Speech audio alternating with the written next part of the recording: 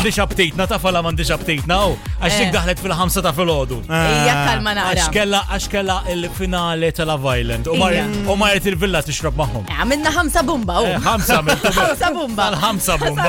Sal-5 bumba. Le, ma vera, sad li spiċċa allura kelli ninsab xi ħaġa. Ejja, le.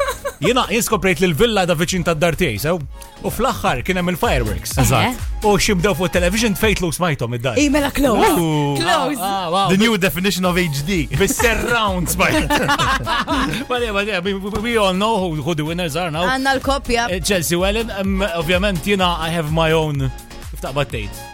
Perspective. My own opinion fuq il-bicċa xogħol. X'biċċa xogħol? Għajja għandi feeling li kulħadd tal-Chelsea ivvota. Imma qbilt illi żamm il-flus kollha qasmu l-flus. Ħasibha l-ftit,